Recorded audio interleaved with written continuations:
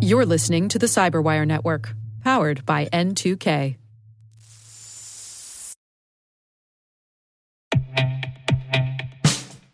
And now, a message from Cyberbit. Mastering cybersecurity is like mastering a sport. You build muscle memory through rigorous practice, then you train as a team to foster cohesion while operating under pressure. Like athletes, cybersecurity professionals thrive on hands-on simulation. But traditional courses, certifications, and open-source labs won't build you a winning team. You need Cyberbit. Cyberbit offers a hyper-realistic simulation environment for your SOC, IR, and C-suite to refine your skills, all using the market-leading SIMs, EDRs, firewalls, and WAFs they use every day. Cyberbit is offering Cyberwire listeners a free live-fire exercise. Sign up your team now at cyberbit.com/cyberwire.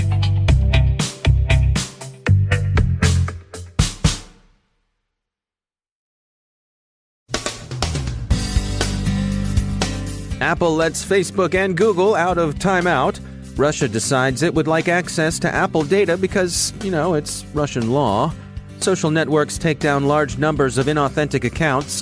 Fancy Bear is snuffling around Washington again, already with some spoofed think tank sites. A shape-shifting campaign afflicts ads. China sees co-op DDoS attacks. An Aadhaar breach hits an Indian state as the SBI Bank recovers from a data exposure incident.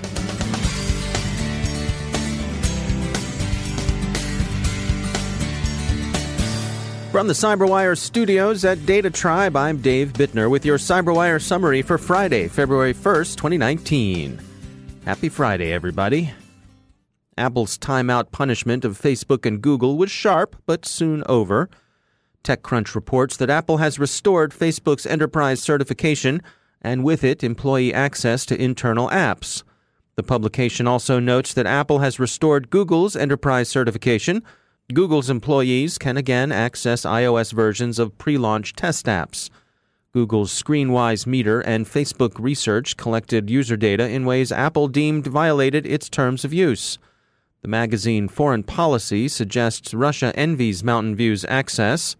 Roskomnadzor, Moscow's telecommunications authority, says it expects Apple to comply with a 2014 law requiring data collected on Russian citizens to be stored on Russian servers, where it must be decrypted on demand should the security service require it. As much as they've struggled and continue to struggle with content moderation, social media platforms continue to have more success working against bots and people who are not whom they claim to be. Facebook this week continued its purge of inauthentic accounts. The social network has taken down more than 700 pages that were being directed from Iran, amplifying Islamic Republic state media content and targeting audiences in the Middle East and South Asia. Facebook stops short of calling it an Iranian government operation. Patriotic activism is also possible. Twitter has been active against information operations as well, offering an account of 2018 election influence attempts emanating from Russia, Iran, and Venezuela. The company also took down followbot services ManageFlitter, StatusBrew, and Crowdfire. Twitter found all of these in violation of its automation rules.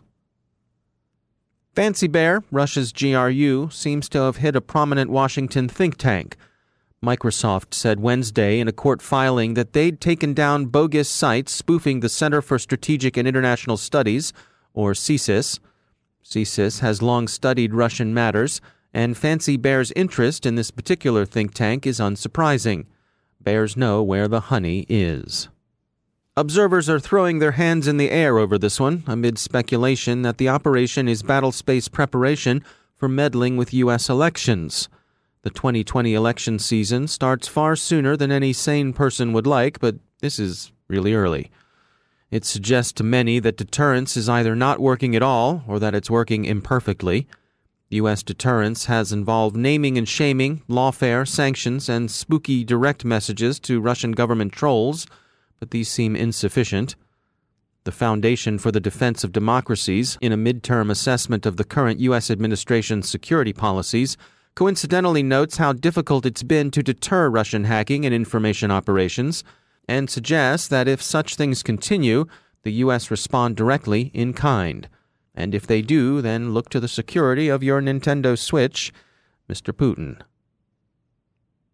Researchers at the Media Trust report the discovery of adaptive malware that's hitting Alexa 500 sites. The security firm calls the campaign Shapeshifter 3PC. The Media Trust says it's worked through 44 ad tech vendors to afflict visitors to 49 premium publishers that rank among Alexa 500 sites. As attacks were detected and blocked, the campaign would shift to new ad formats, new delivery channels, and so on. Security firm NetScout reports a wave of CoAP reflection amplification DDoS attacks. The CoAP protocol is for the most part used by mobile phones in China, and it's there that the effects of the denial of service attacks have been mostly felt. But CoAP is expected to come into widespread Internet of Things use, and as it does, the problem can be expected to spread with it. Another breach has compromised a large number of Aadhaar numbers from India's national identity system, over 100,000. In this case, it wasn't a centralized breach. Instead, the system the state of Jharkhand used to track the work attendance of government employees proved susceptible to scraping. TechCrunch reported that the exposed data, which were apparently left without password protection since 2014, included names, job titles, and partial phone numbers of 166,000 workers. Bad enough, but unfortunately the file name on the workers' photos that accompanied these bits of PII was simply the individual's Aadhaar number. The Aadhaar number, which over 90% of Indian citizens have, is roughly analogous to an American Social Security number, at least insofar as it picks out a single unique individual. Breaches of Social Security numbers are bad enough, although with all the breaches of the last 10 years, most Americans have arrived at a kind of learned helplessness with respect to their Social Security numbers. They don't like them being exposed, and there are disadvantages to their compromise, but unfortunately many, perhaps most, now feel that that particular horse has already fled the barn, and the Social Security number is no longer used as much as it once was to establish identity. It said right on the card that it wasn't to be used for identification purposes, although, of course, inevitably, it was.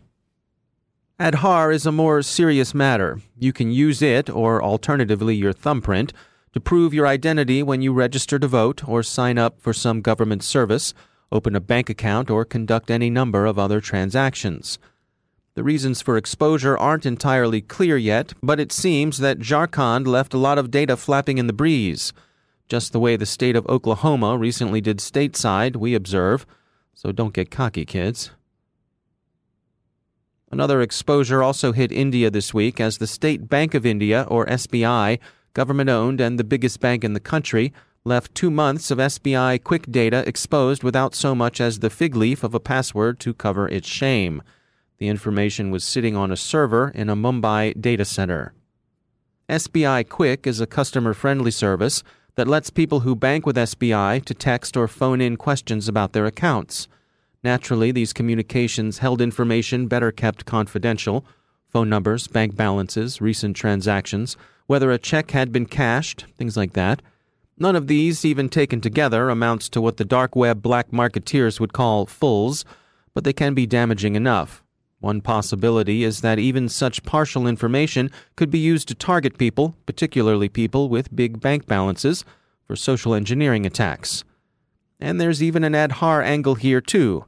SBI, just a few days earlier, called out the UIDIA, the Unique Identification Authority of India, the government agency that oversees the Aadhaar system, for sloppy data handling practices. So, gander, sauce. TechCrunch reports that SBI has now secured the previously open database.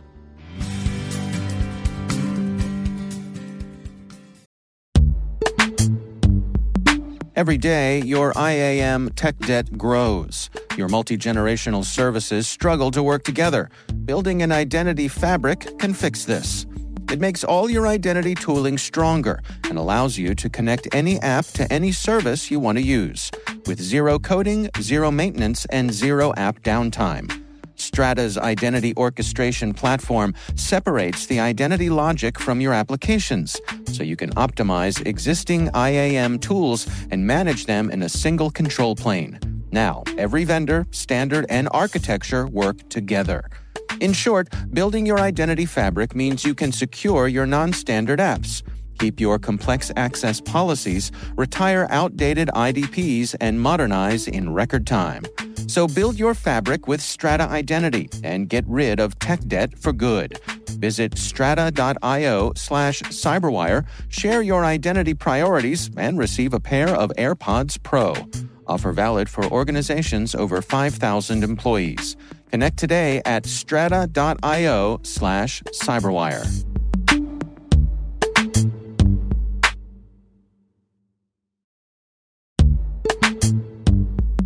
And now a word from our sponsor, Netskope. Netskope is a worldwide leader in SASE and Zero Trust. Its unified platform, Netskope One, provides optimized access and Zero Trust security for people, devices, and data anywhere they go, helping customers reduce risk, accelerate performance, and get unrivaled visibility into any cloud, web, and private application activity. To learn more about how Netskope helps customers be ready for anything on their SASE journey, visit netskope.com.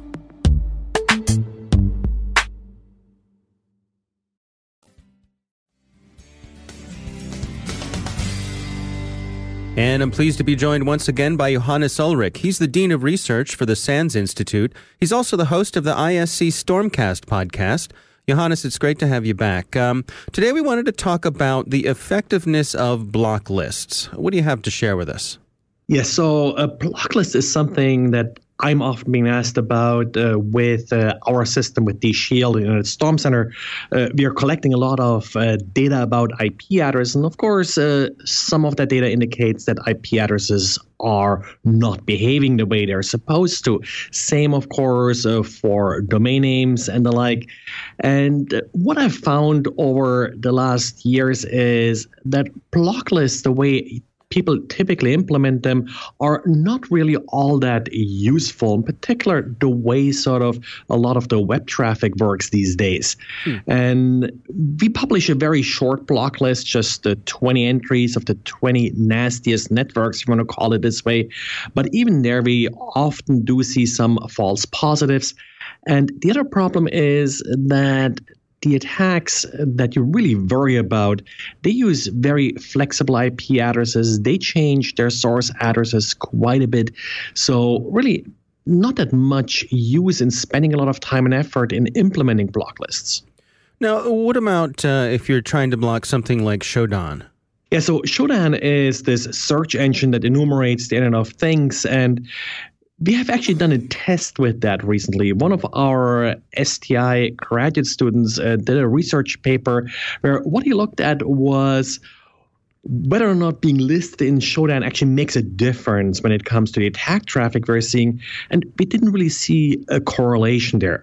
Now, one thing we did see, however, is that the amount of traffic that you're sort of blocking your firewall that comes from researchers like Shodan, that's actually quite substantial.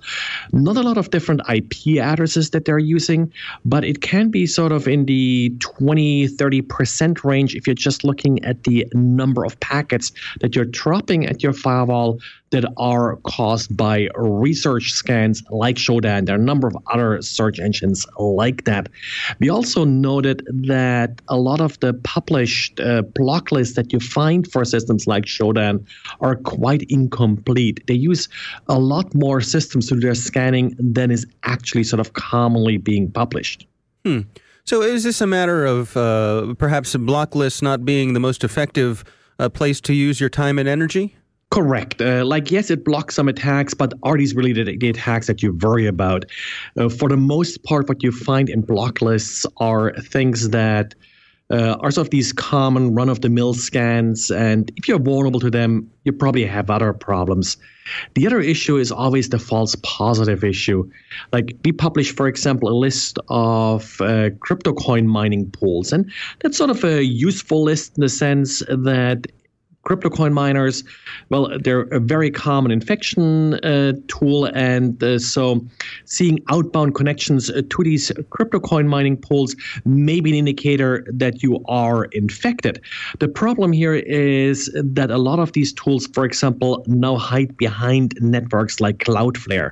And once you're blocking Cloudflare IPs, well, you're also blocking thousands of other websites that are associated with Cloudflare. So again, your risk of false positives is rather large. The way I kind of like people to use these lists is, the way I put it is, color your logs, add color to your logs. So instead of blocking, just have tools that add automatic notes to your log saying, hey, this may be a crypto coin mining pool. So and then you can manually check and make sure whether or not the system is infected or not. All right, it's good advice. Johannes Ullrich, thanks for joining us.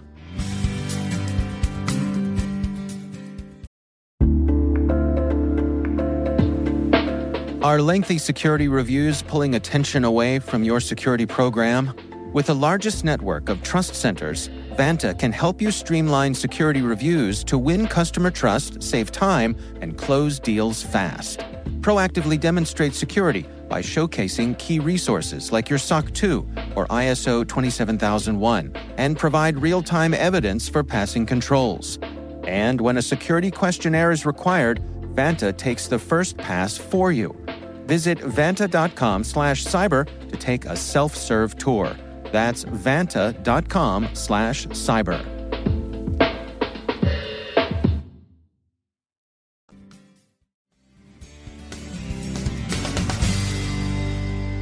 My guest today is Daniel Faggella. He's the founder and CEO of Emerge Artificial Intelligence Research, a market research firm focused on the implications of artificial intelligence in business.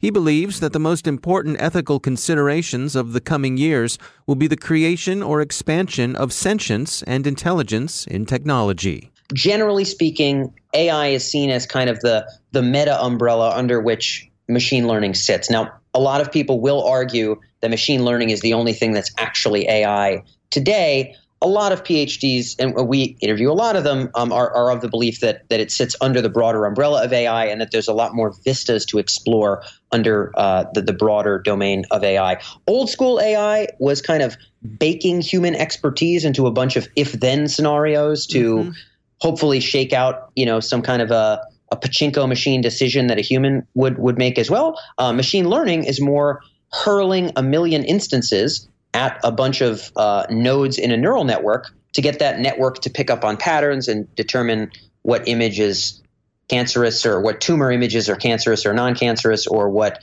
pictures have a stop sign or don't have a stop sign, etc. So the dynamics are changing, but broadly in terms of the two terms, those are good ways to understand them. Now, one of your focuses is the ethical considerations of these technologies. Where do you see us headed there?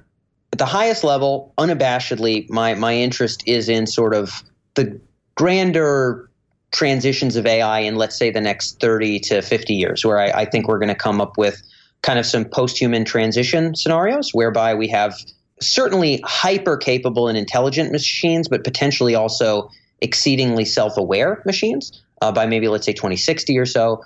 And that if we were able to replicate, sentience and legitimate general intelligence in machines, the ethical ramifications of whatever is after people is astronomically important. Just like the Earth has a lot more moral weight to it because there's humans here as opposed to, let's say, just amoebas or crickets. The Earth will have a lot more moral weight when it has astronomically intelligent AI entities, and sort of how the transition beyond humanity occurs, I think, is the great concern. But when we speak about these things to business and government leaders, it's a lot more about algorithmic transparency. How do we know these decisions are being made correctly? Responsibility. Who's going to be responsible when this machine does something that could harm people or negatively affect people? So it's more about practical applications of individual use cases.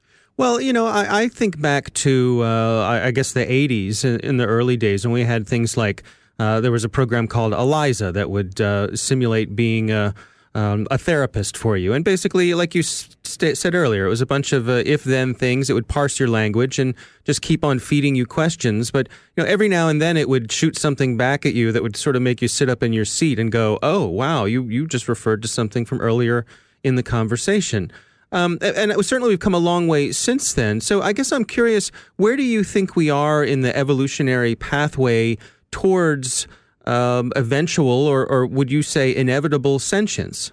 So we've polled 36 PhDs at a clip about the emergence of self-awareness in AI on a number of occasions. The most recent bigger poll that we did on that topic had kind of the biggest lump in the bar chart happen in like the 2065, kind of 2060 range. Whenever that day does come, Dave, it is sort of the grand crescendo of moral relevance. So when we do broad polls across a swath of PhDs who've been in this space for, as long, if not longer in some cases than I've been on the earth, we see lumps there. The coming 50 years, maybe. This is sort of a potentially reasonable supposition. Pardon, I don't know if this is a naive question, but when that moment comes, will we know? Yeah, that's not a naive question by any means, Dave. I mean, it's a perfectly reasonable question. I will be frank. I think that it is a screaming shame. I put it way up there on the furthest distal issues with the human condition that we don't firmly understand sentience enough in terms of what it is, what constitutes it, how it emerges. Here's the deal, man. Here's the deal. Things aren't morally relevant unless they're aware of themselves. If you break your computer right now, just shatter it on your knee. That's going to be kind of annoying because someone worked hard to build that, because you're going to have to go somewhere and get a new one. But whatever, you just go recycle it. But if you do that with a dog, you will be fined and fined maybe a lot of money and maybe, be relegated to have to do some therapy or something. If you do that to a child, then you may just go to jail for the rest of your life. Mm-hmm. And so the more self-aware, the more rich and robust the internal experiences of an entity are, the more moral weight it has, and we don't know how that arises. So what constitutes things that are morally relevant is predicated on this ephemeral substance of which we have essentially no understanding. That by itself, I just want to cry. And I think we really do have to understand consciousness and sentience itself. And I have some reason to believe that in maybe the coming 2 decades, we'll chip away a little bit more and more into what it is. But you are right. We may never really get to that root or far enough to that root. And we may develop self-aware machines that are aware of themselves in ways that we just can't detect because we don't end up chipping away at that core science of what self-awareness is. I think there's nothing more important. It's a tough one. We may get to the AGI and to the self-aware AI before we know how the heck to measure it, and you are darn well right about that. I hope not, but you're right about that. So what do you suppose the implications are going to be? As these technologies continue to develop and become more sophisticated, how do you see our interactions with them changing? Stephen Wolfram, the guy behind Wolfram Alpha, has this interesting hypothesis that there is a potential singularity-like scenario whereby humans wholeheartedly give up on their own volition because they work hand in hand with systems that recommend and coax and prompt them so well. So these systems will get you up on time, will get you feeling good, will prompt you to the right action, will set the right meeting, will recommend the product that is so much better than the one that you would have guessed at randomly. Like you're just going to be so much more satisfied with the food it orders, with the movies it suggests, with maybe the movies it creates, builds entirely new programmatically generated films just for your preferences beyond anything you could consciously ask for, but hyper tuned into your preferences on a bunch of deep levels. And that these systems, people may just completely bail on volition because these systems can prompt them and coax them through the world better than they can themselves. And that's like a potential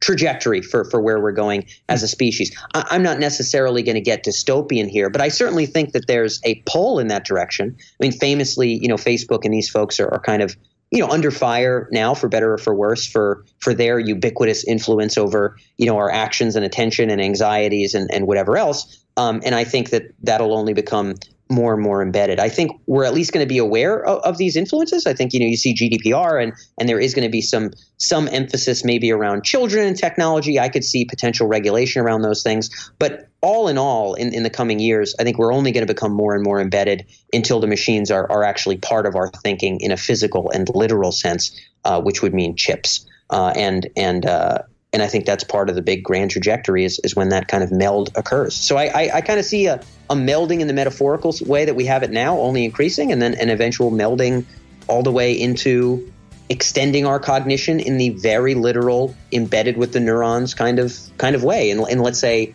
20 years, possibly even a little bit less. That is Dan Faggella. He is from Emerge, Artificial Intelligence Research.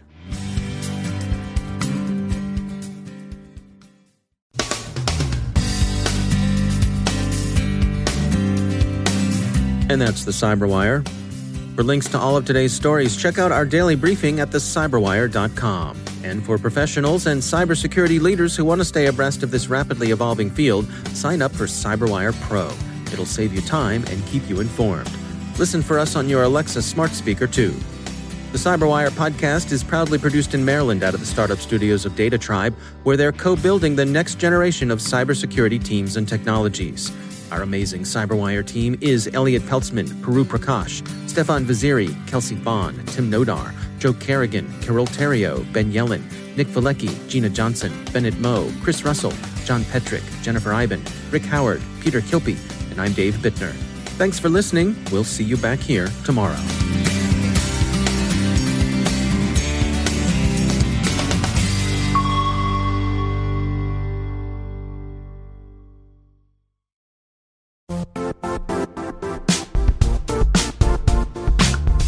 And now, a word from our sponsor, Zscaler, the leader in cloud security. Cyber attackers are using AI in creative ways to compromise users and breach organizations. In a security landscape where you must fight AI with AI, the best AI protection comes from having the best data. Zscaler has extended its zero-trust architecture with powerful AI engines that are trained and tuned by 500 trillion daily signals. Learn more about Zscaler Zero Trust Plus AI to prevent ransomware and AI attacks. Experience your world secured. Visit zscaler.com/zerotrustai.